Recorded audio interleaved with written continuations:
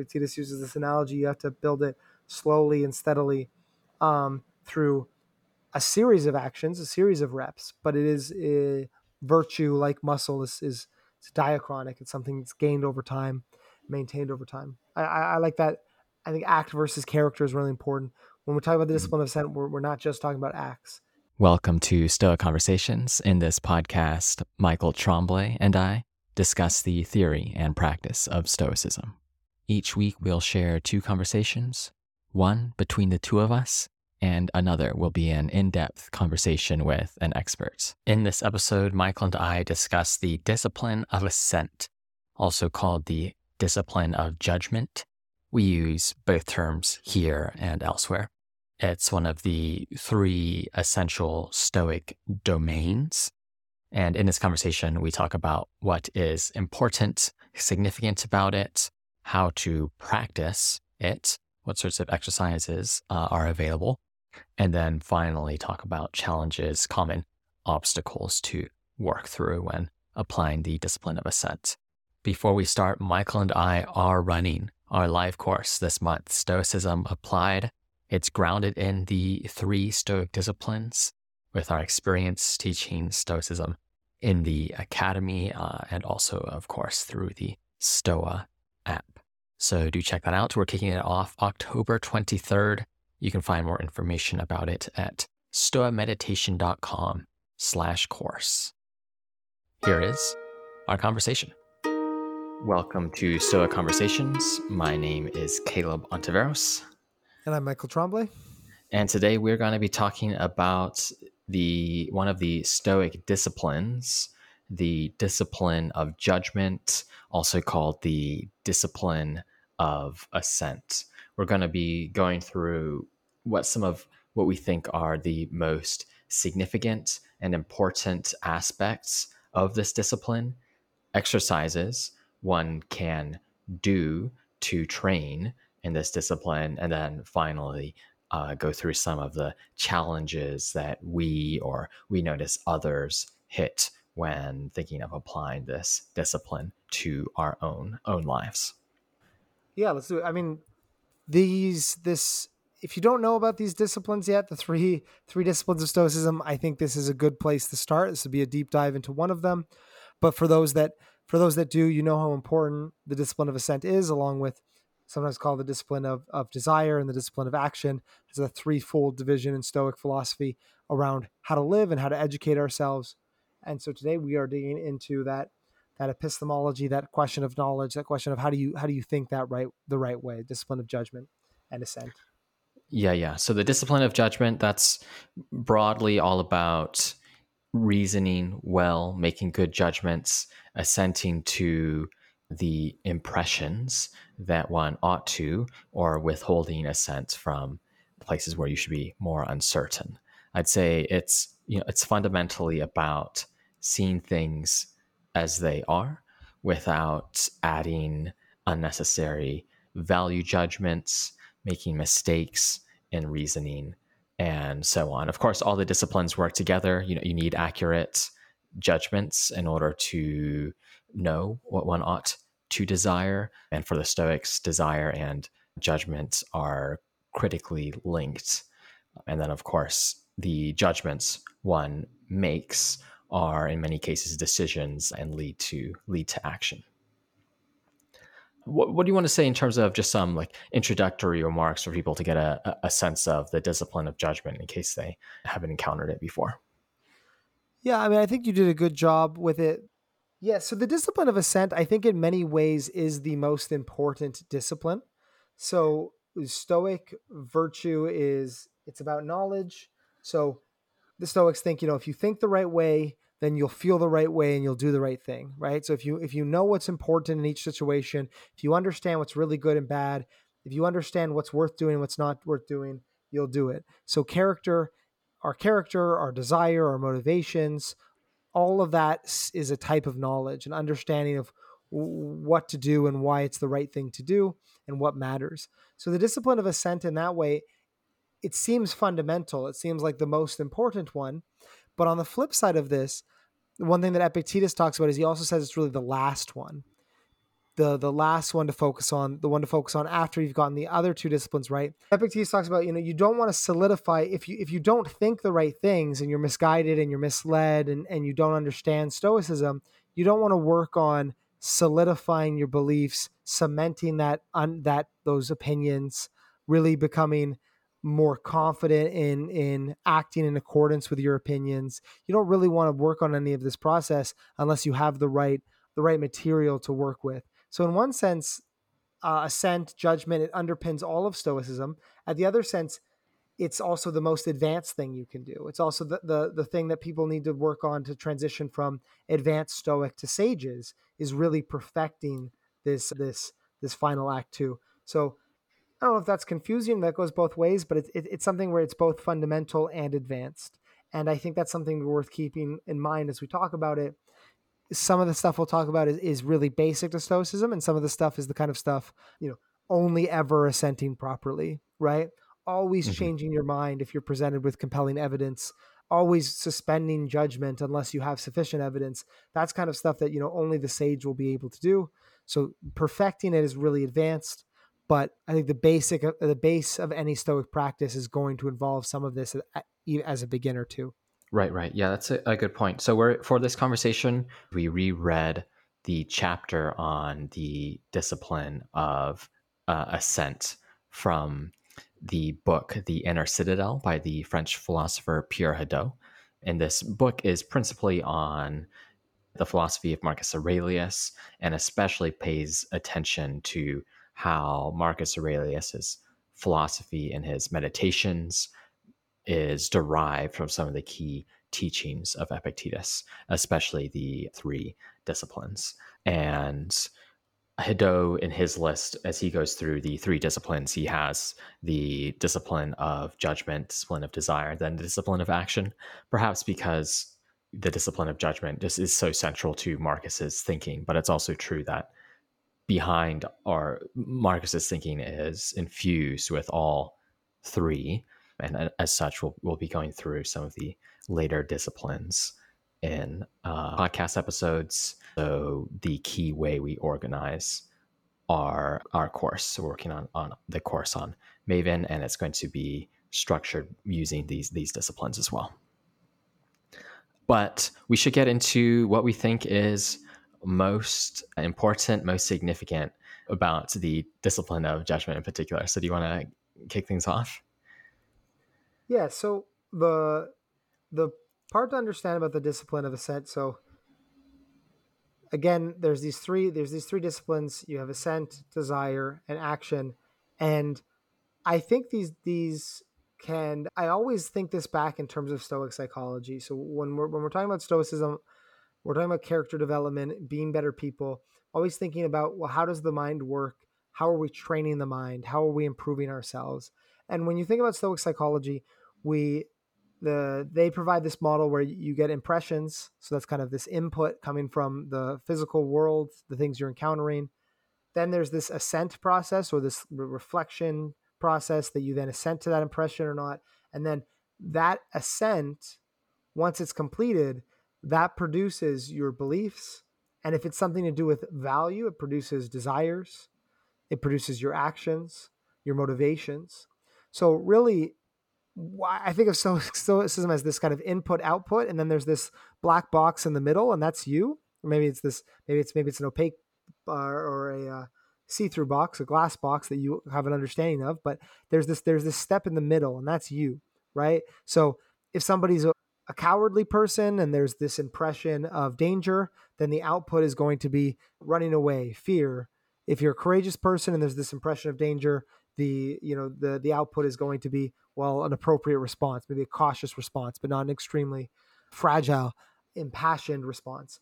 And so the discipline of assent is what determines the output, right? The assent is where you get your desire, your belief, your emotions, your passions. So when the reason the discipline of assent is important is because everything that follows that we judge ourselves by, well, how are the quality of your beliefs? How are the quality of your actions? What is your character like when push comes to shove and you're in an extreme event? that's kind of big. Even in smaller moments, how irritable are you? How, selfish are you? How grateful are you in the kind of a day to day, even? All of Hmm. that comes down to how are you responding to those impressions? When we say responding, we mean how are you assenting to those impressions? How are you relating to them? So, in that way, it's fundamental both in terms of your character over time and in terms of your vices and in terms of your virtues and your mood. Everything comes down in Stoicism to, if not a sense in the moment, then a series of ascents over time, a series of, either successful or unsuccessful reactions to impressions. So I don't know, if you think of a boat or something that's on a trajectory, then the ascent is how you can slowly start to move that trajectory as you build your character over time. So it's Hmm. really it underpins everything about us, everything that we evaluate ourselves for comes from this. The other things that we'll criticize, which is passions, mistaken beliefs, you know, poor behavior, that is just it. That is just a sense. Epictetus has this beautiful line. Where he talks about the Iliad, the story of the Battle of Troy. It's nothing but a series of impressions and reactions to it.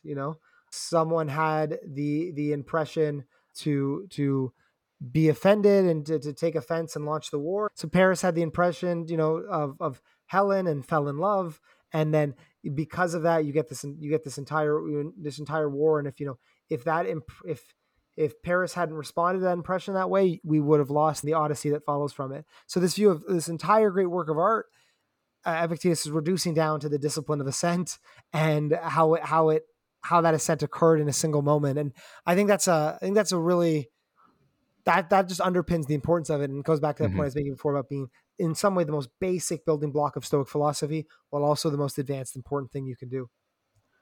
Absolutely. What I think one of the most significant aspects for me is that this discipline grounds the idea that we can form an inner. There's this line that life doesn't happen to us. It's not an external matter. It happens within. And I think one way to understand that slogan is that our judgments, what we assent, how we respond to impressions, that's where life really goes on, as it were. And the impressions that we're given, these external events that cause impressions, those aren't the sorts of things that are up to us. Rather, it's how we respond to them that matters, that forms our character, and that determines the trajectory of our lives. And if we do that well, I think one of the key promises of Stoicism is that we can build a kind of resilience, build a source of meaning by simply thinking well, responding to the impressions we receive appropriately. And the way that's done is by practicing this discipline of assent and ensuring that we accept all the impressions or representations that are objective, that are true, and then either withhold our judgment when matters are uncertain or refuse the irrational impressions we might receive or impressions that represent things other than the way they are. Yeah, I mean, I think that connects to my point, because I think my point was more descriptive. Well, there's this three-stage process: impression, Mhm. assent, and then belief, action. But your point is descriptive, but also kind of like I was thinking as like a part of, as you said, the promise of Stoicism. Well, hey, that's actually pretty cool. Hey, that means we have an inner citadel. That means we have freedom. That means we have the space between impression and action. That's a space the Stoics say that animals don't have, right? Like that's something that differentiates us as rational creatures from non-rational animals. And that provides that in this inner citadel where life happens. So it's not just a description of the fact, but it's like, oh, this is pretty important and pretty meaningful that this exists. And that's where the fun happens, I guess. Yeah, that's right. And I think we often add stories or value judgments to things that are not necessarily true and trying to improve that, trying to correct that. That's a matter of practicing the discipline of assent. So Hadot has two excellent quotes he pulls out from Epictetus and Marcus Aurelius at the very beginning of the chapter. One from Epictetus. He was sent to jail. What happened? He was sent to jail, but he is unhappy is added by oneself. And then the other from Marcus Aurelius: don't tell yourself anything more than what your primary representations tell you. If you've been told so and so has been talking behind your back, then this is what you've been told. You've not, however, been told that somebody has done a wrong to you. So there's that idea of, okay, you received an impression, and then the next step is assent, and that's where you can refuse to accept any impression that includes these added stories that are maybe these subjective matters, these value judgments, and that's going to impact your beliefs and actions. Yeah, and I mean that's the other thing that I thought was important about this discipline that I think Hadot does a really good job of calling out. I'm guilty of this. I think with all this talk of impressions, it's easy to forget that many of the impressions we judge are self-generated or at least influenced by ourselves. So, one way you present this picture is like, you see a car. Is it really a car? It becomes this kind of detached, fact game about the external world.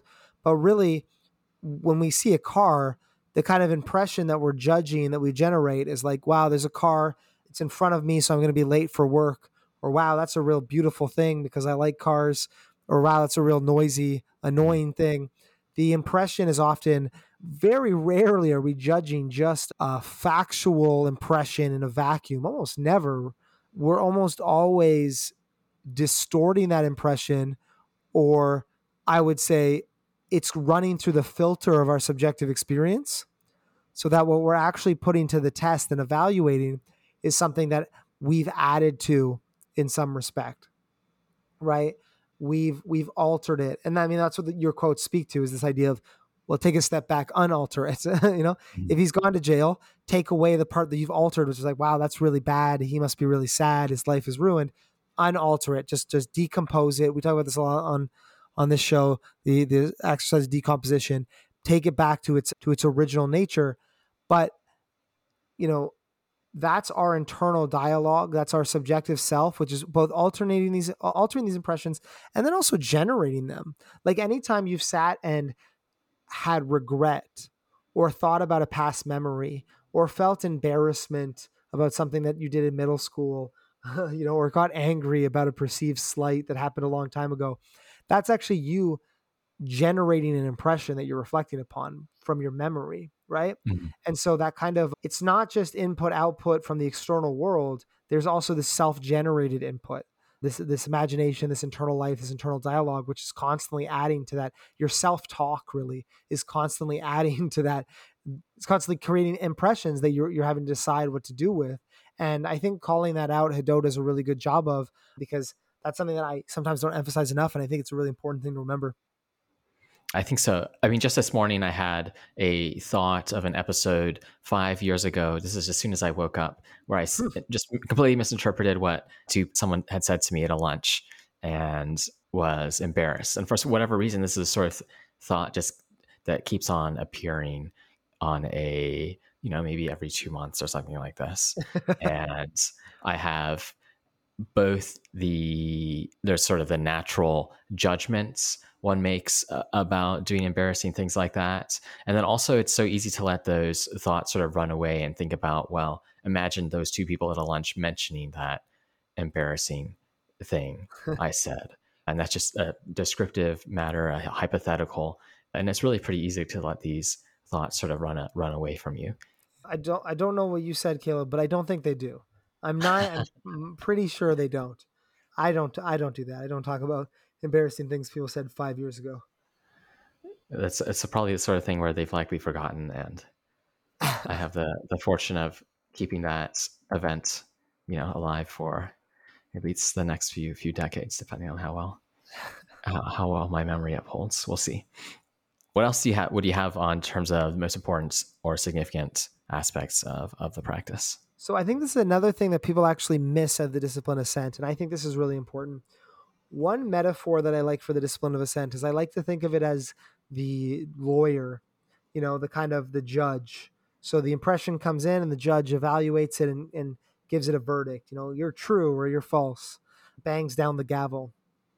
But The judge makes that decision based on the evidence that it's presented, and the evidence that the judge has presented comes from us, right? So we only can assent as well as our current beliefs. We only can have as good a sense as our current beliefs and evidence that we have access to. So someone can't spontaneously generate knowledge. It's built through a careful process of assent, grounded in true beliefs, that we then build up a store of evidence. I don't know. Take the thing you said that was embarrassing, right? You in a vacuum, if you're 10 or 9 years old, you don't know how to deal with that situation. Now that we're our age, we have a series of evidence. We say, well, I'm the age I am now. I don't really spend time thinking about embarrassing things other people did 5 years ago. That's a piece of evidence. Well, I said something embarrassing to somebody else and then I asked them and they didn't remember or care. That's another piece of evidence. But we kind of build up this storehouse of evidence that we can then use to put the impression on trial.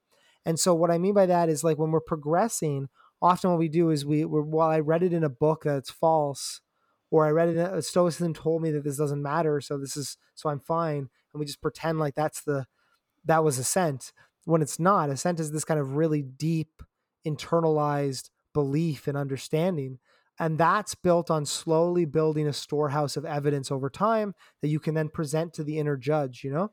And I think that's a part that gets missed. You're not assenting in a vacuum. You're assenting based on you, whether or not impression seems true or false to you can only come down to the beliefs you currently have. And so you want to stack that in your favor by having as good beliefs as possible.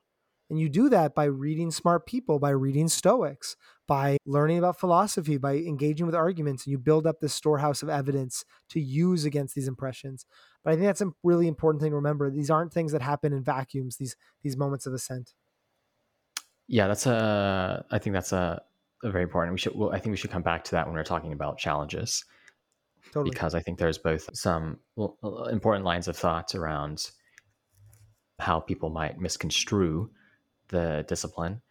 And then also, okay, given that you might not have the best beliefs in your store, given that sometimes it's difficult to deeply internalize principles of what's next, what should you do?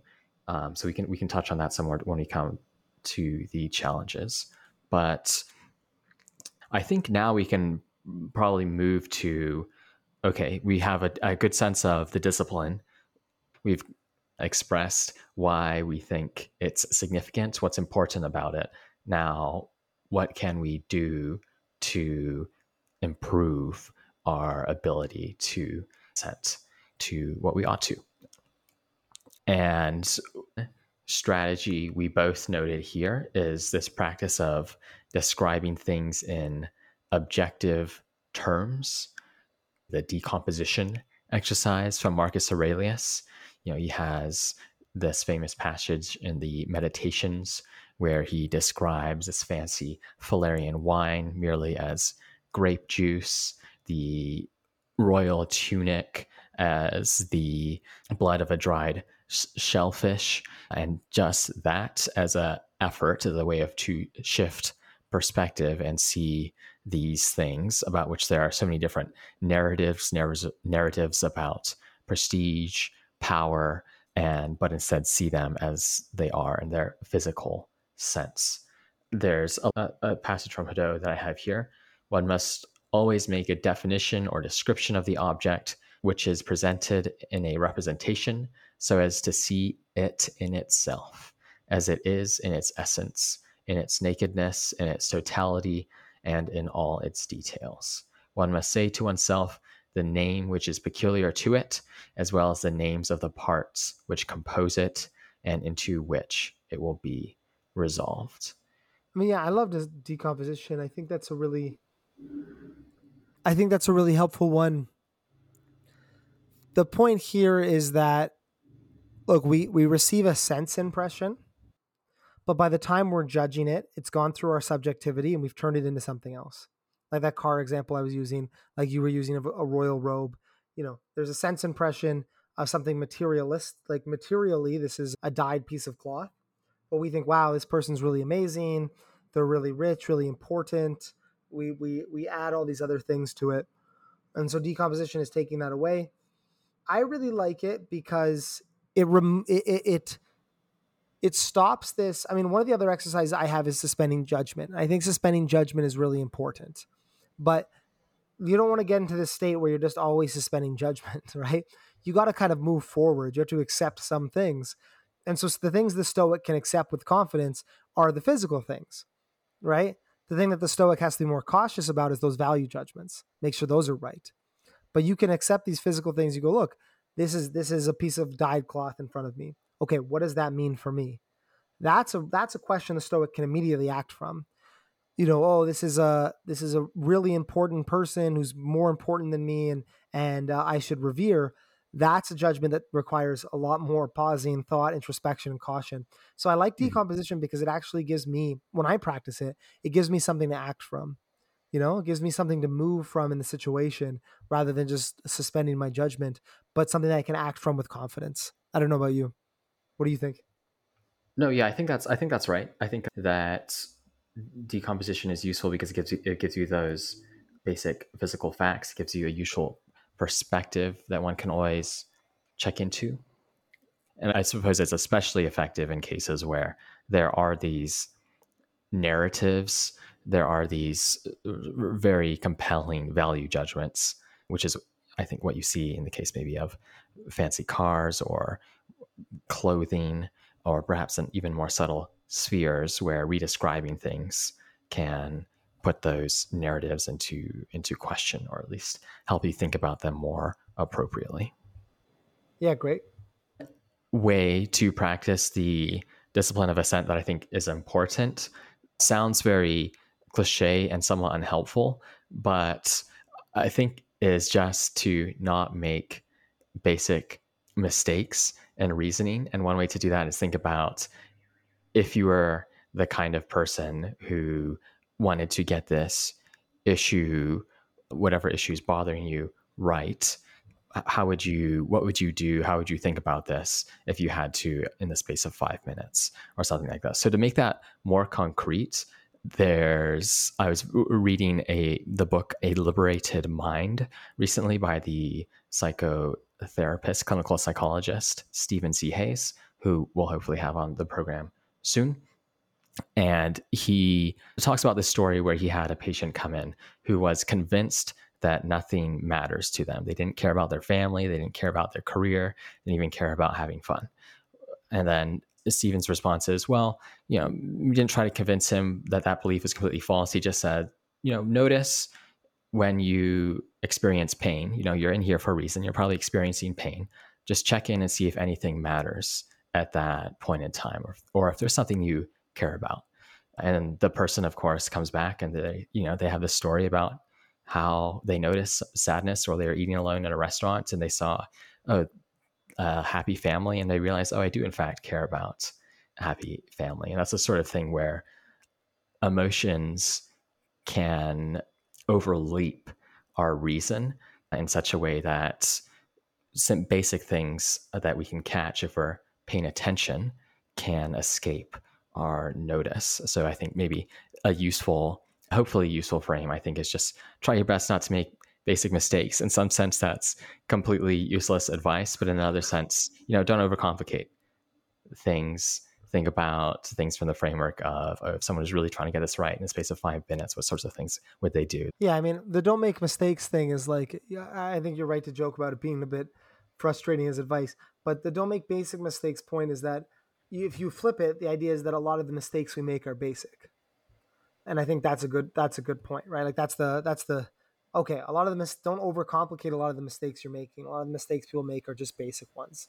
And if you put some attention to it, you can catch a lot more of those and make a lot more progress than you might suspect. Yeah, exactly. I think that's the main motivations.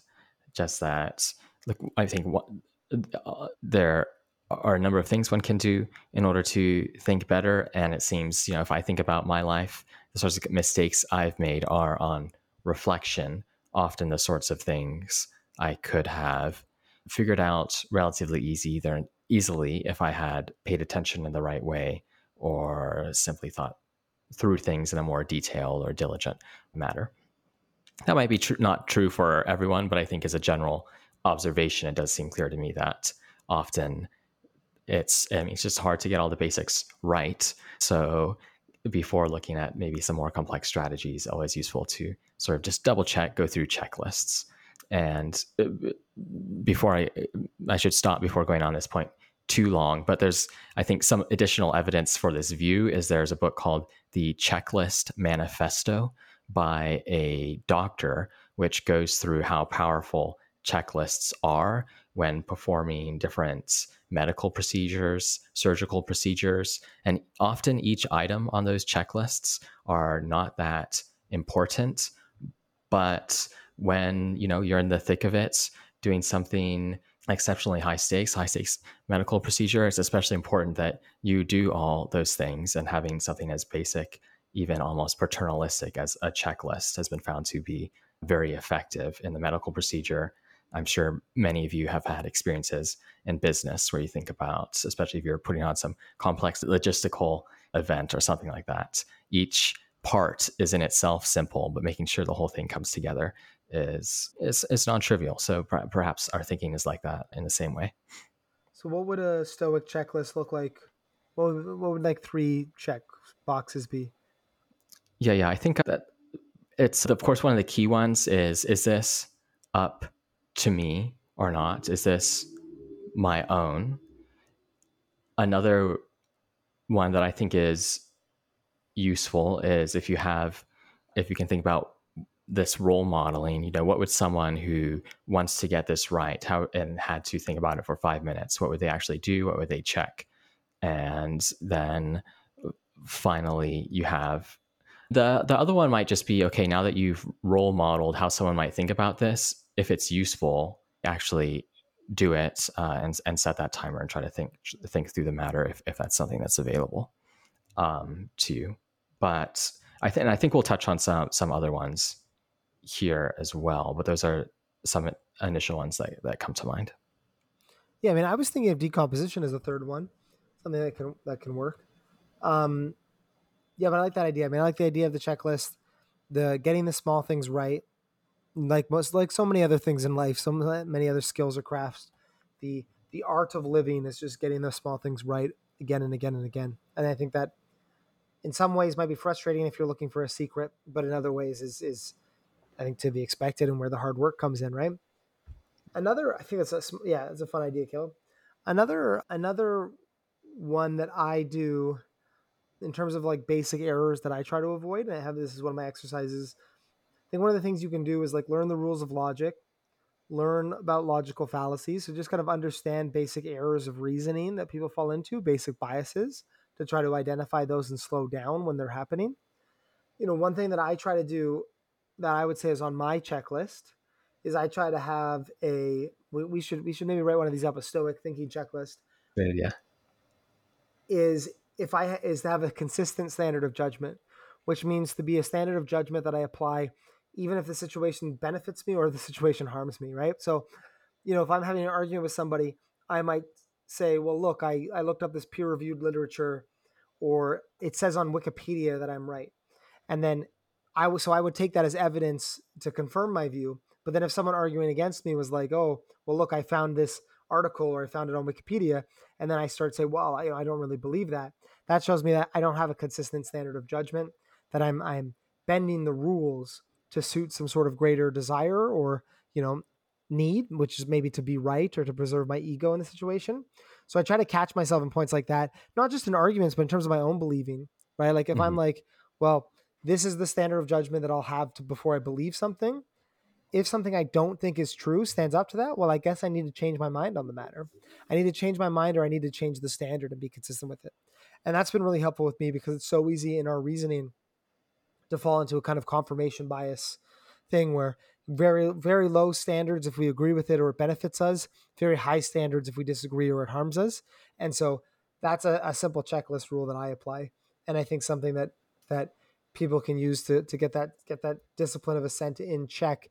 So Epictetus, for example, talks about having a set of scales that you weigh things by, right? And he's like, you would never go to the market and you don't have a scale to measure up the weight of the fish you're buying next to the gold or something like this. So when you think about things, you need a scale. What's that scale going to be?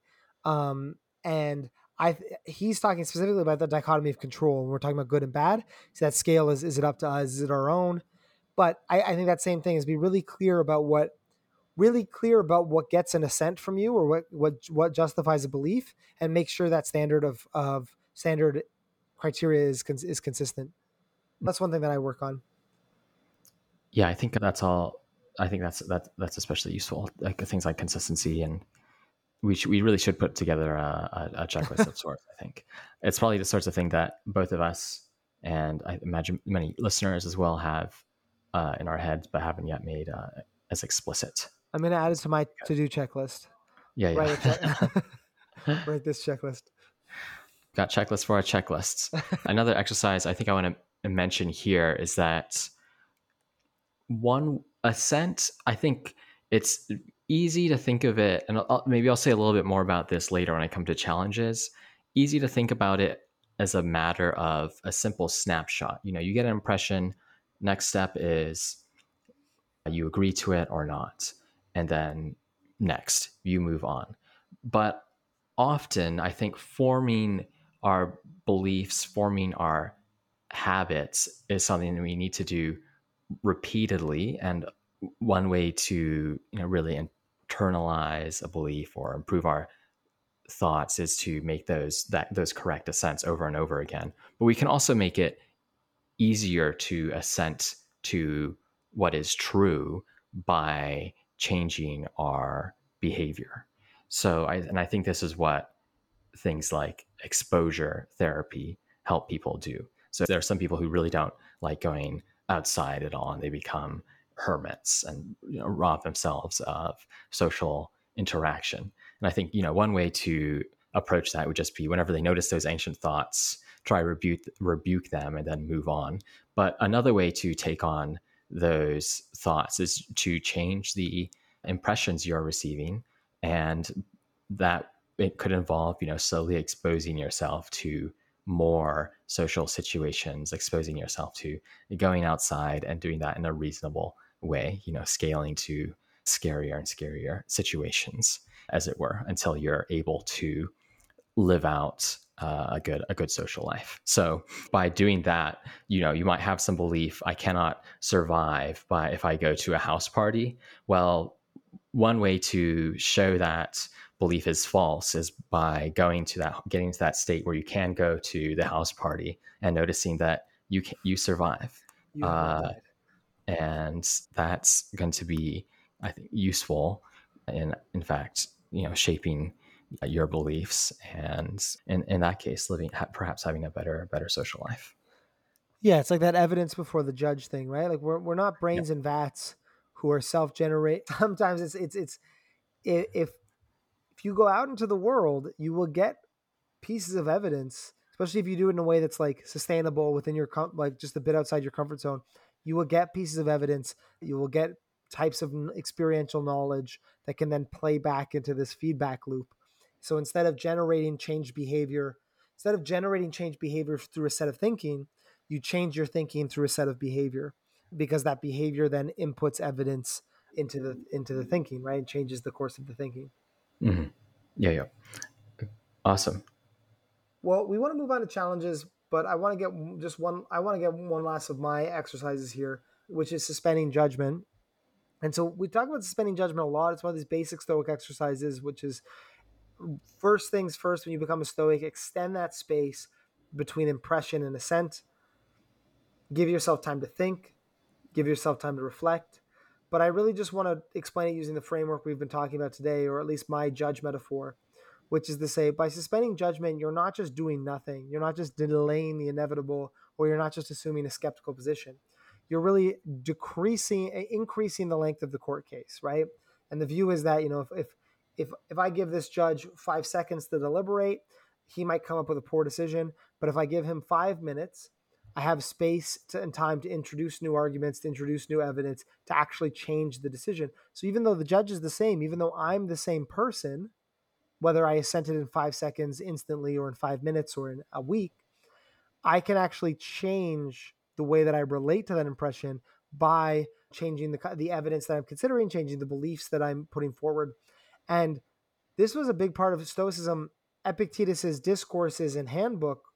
Discourses were the lectures. The handbook was something literally meant to be carried in your hand. And the function of the handbook actually was to serve that function, was in these moments of deliberation to introduce the appropriate quote, introduce the appropriate consideration to be evidence in that court case in your mind, right?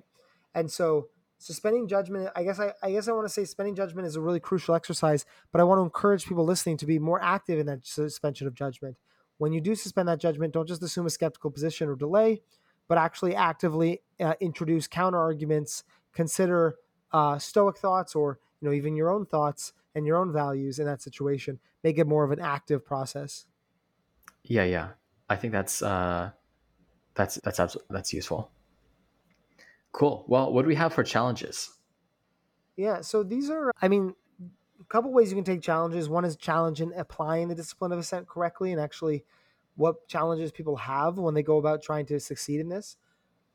So one thing that I wanted to call attention to, which Hadot does a really good job of calling out, is this difference between impression and lecta. Lecta is it's a technical Greek term translated as sayable, but the lecta is the thing that you assent to. So you don't assent to the physical sense impression information. What you do is you represent that in some sort of proposition in your mind. Like, oh, there is a noisy car in front of me, and that's a pain. That's annoying. That's the actual proposition that you construct from the sense information, and that is the lecta. That's the sayable, and that's the thing you assent to or don't assent to.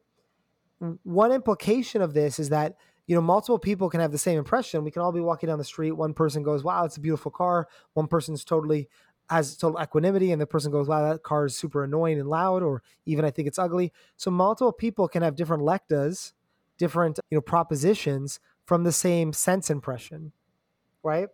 And so I think the challenge, I think first of all, that's interesting to note and important to note. And Hadot does a really good job of calling that out. But second, I think this challenge is, how do we improve our sayables? How do we improve our lectas? How do we become the kind of people that, create charitable impressions of things, or accurate impressions of things, or stoic impressions of things right from the get-go? Because the person who has bad sayables or bad lecta, they're at a major disadvantage. They have to pay more attention. They have to be more careful. You think about someone like this with like an anger problem, right? That person is going to get much worse impressions when they're encountering frustrating situations or the people in their life.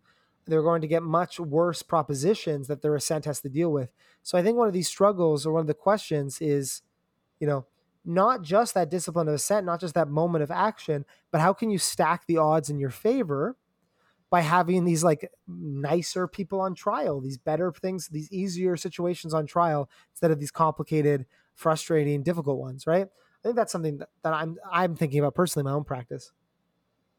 Yeah, it's an important challenge. I think it's related to a at the challenge that I have here, which is thinking of the discipline of judgment in a sort of snapshot way, misses that what you're aiming to do is training a virtue. So there's this fancy way of framing this, which is synchronic versus diachronic, where synchronic, that's just looking at a very specific time, what's the right action at this time. Diachronic, you're looking across time and thinking about, what's maybe the optimal behavior, optimal character to have in order to think through these situations well. Sort of an act versus character distinction. And I think So one way in which this can come into one's life in interesting ways is that if you take anxiety, if someone has an anxious, irrational thought about, oh, I say they've got some logistic matter, they need to call someone to ensure it's sorted out, and they just have this urge that needs to be solved right away. For some people, that sensation, in a sense, works well for them because they do, in fact, call the person right away. Whereas for others, it might be more distracting or debilitating. And I think that, when you're thinking about the discipline, this discipline of judgment, coming to accurate judgments, in a sense, for the person who is, it's working relatively well, what they may do to practice this discipline perhaps isn't necessarily disputing those thoughts. And by doing so, perhaps breaking a system that works for them relatively well, but instead seeing if they can perhaps maybe convert those into experiences that are less about anxiety and more about ways to practice caution and prudence.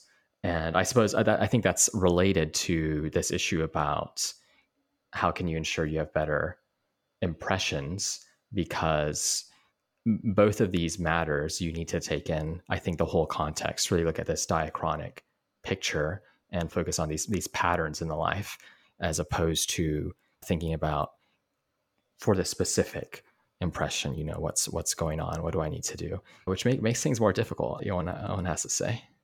I love that idea of diachronic, this idea of really don't look at, so your character is nothing but a set of snapshots over time, something you build over time, but your character influences each snapshot, right? And it's that kind of back and forth relationship that I think we're hitting on. Don't underplay the importance of moments in time. Each ascent matters, but don't forget that each of those ascents are only as strong or weak as the character that underpins them, right? And all you can do in the moment is kind of push things in a certain direction a little bit, but you can't just wake up one day and be a sage. You have to, like building muscle. Epictetus uses this analogy. You have to build it slowly and steadily through a series of actions, a series of reps. But it is a virtue, like muscle, is it's diachronic. It's something that's gained over time, maintained over time. I like that. I think act versus character is really important. When we talk about the discipline of ascent, we're not just talking about acts, even though those acts do matter.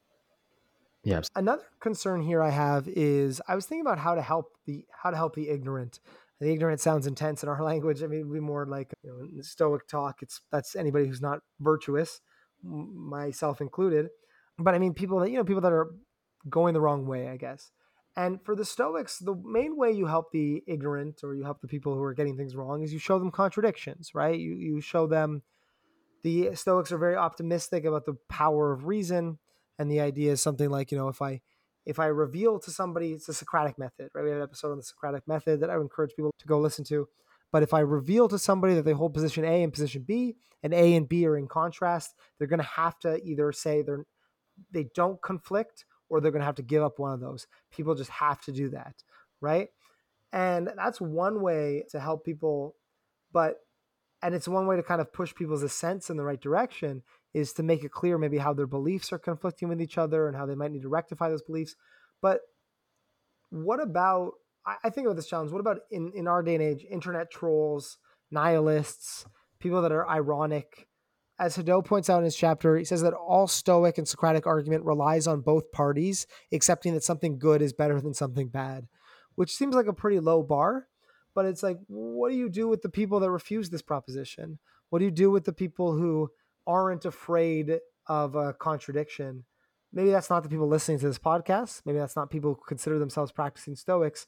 But it makes me wonder about, do any of these exercises work on those kinds of people? And is there any way to kind of get the point across, or guide the sense or the belief formation of this group? It's confusing for me. I'm not really sure what to do about it. Right. I think it's made more confusing by the fact that Hadot rightly points out, though, as we've been sort of talking about practicing this discipline in an internal way, doing it to build character. But another aspect of it is not just perfecting that inner discourse, but also working on your external discourse, how you talk with others, how you represent the world to others, and communicating those, those, ideally communicating these true beliefs you have, or these epistemic virtues you have, with others. So thinking about how to do that with people who are not playing the same game is exceptionally difficult. And it might be the case that maybe that's, I think, the sort of thing where I think, especially for many of these cognitive strategies, a precondition is ensuring that both people are interacting in good faith. And perhaps for those other cases, what's needed is less cognitive strategies and more, if we can, showing the person another way or trying to almost break their frame, reframe things for them in a way that properly motivates what we think is the right picture. But that's a certainly non-trivial thing to do. Yeah, and there's this thing about arguing in good faith, like the person, is just bugging you because they want to bug you. But I think there's people that I think are really lost, really struggling, who are the people who aren't willing to commit to something or aren't willing to play the game of saying, well, this is a way to live that's better than a different way to live. And if they're not playing that game, I don't really know how to, I guess, yeah, it's like, how do you communicate that? I think you said, well, you try to shock them, you try to get a paradigm shift, not shock, but try to, you don't reason up, you try to make a kind of a perspective change. Yeah, I think so. I suppose there's another frame on this is, well, sometimes we're the ignorant people and acting in bad faith. And when do we catch when we're that person? Yeah. When you, going back thinking about this book, A Liberated Mind, people who show up to therapy, often there's a sense in which they already know what's going on, right? They already know what they ought to do in the verbal sense, but they're still seeing a therapist. And there's a question, well, why is that? And maybe they're deceiving themselves about something or going through the motions in some way. I think maybe you might see this with people who read so much self-help, listen to podcasts. They already know what's right in a sense. So what are they doing? Or are they merely procrastinating? Are they truly interacting in good faith? And of course, we can be those people at certain times. Yeah, I think that's great. Don't ever be that. I think that would be part of the discipline of assent. Don't ever be that person, or try to always catch yourself if you're doing that. Right. Well, I think we have a few others here, but we're actually at a pretty good spot to wrap this up. What do you think? Yeah, sounds good to me. All right. Awesome. Yeah, so this was our bit on the discipline of judgment. We'll be covering the other two disciplines over the next few weeks, the discipline of desire, discipline of action. To ground these conversations, we're revisiting Pierre Hadot's Inner Citadel. It's not really a book review, but the sort of thing I think it's good for both of us to go over again. And also that's what's going on. That's what's sort of feeding our thoughts right now. So if you want to dive deeper, you can also check out Hadot's book as well. Great. Thanks, Caleb. Thanks again for listening to Stoa Conversations. If you found this conversation useful, please give us a rating on Apple Podcasts or Spotify and share it with a friend.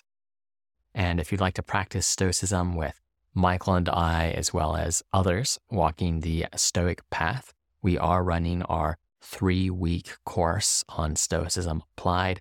It'll be live with a forum, interactive calls, and I think will be an excellent way for a group of people to become more Stoic together. So do check that out at stoameditation.com/course. And if that's not to your fancy, you can find links to the Stoa app as well as the Stoa letter, our newsletter on Stoic theory and practice, at stoameditation.com. Thanks for listening. Until next time.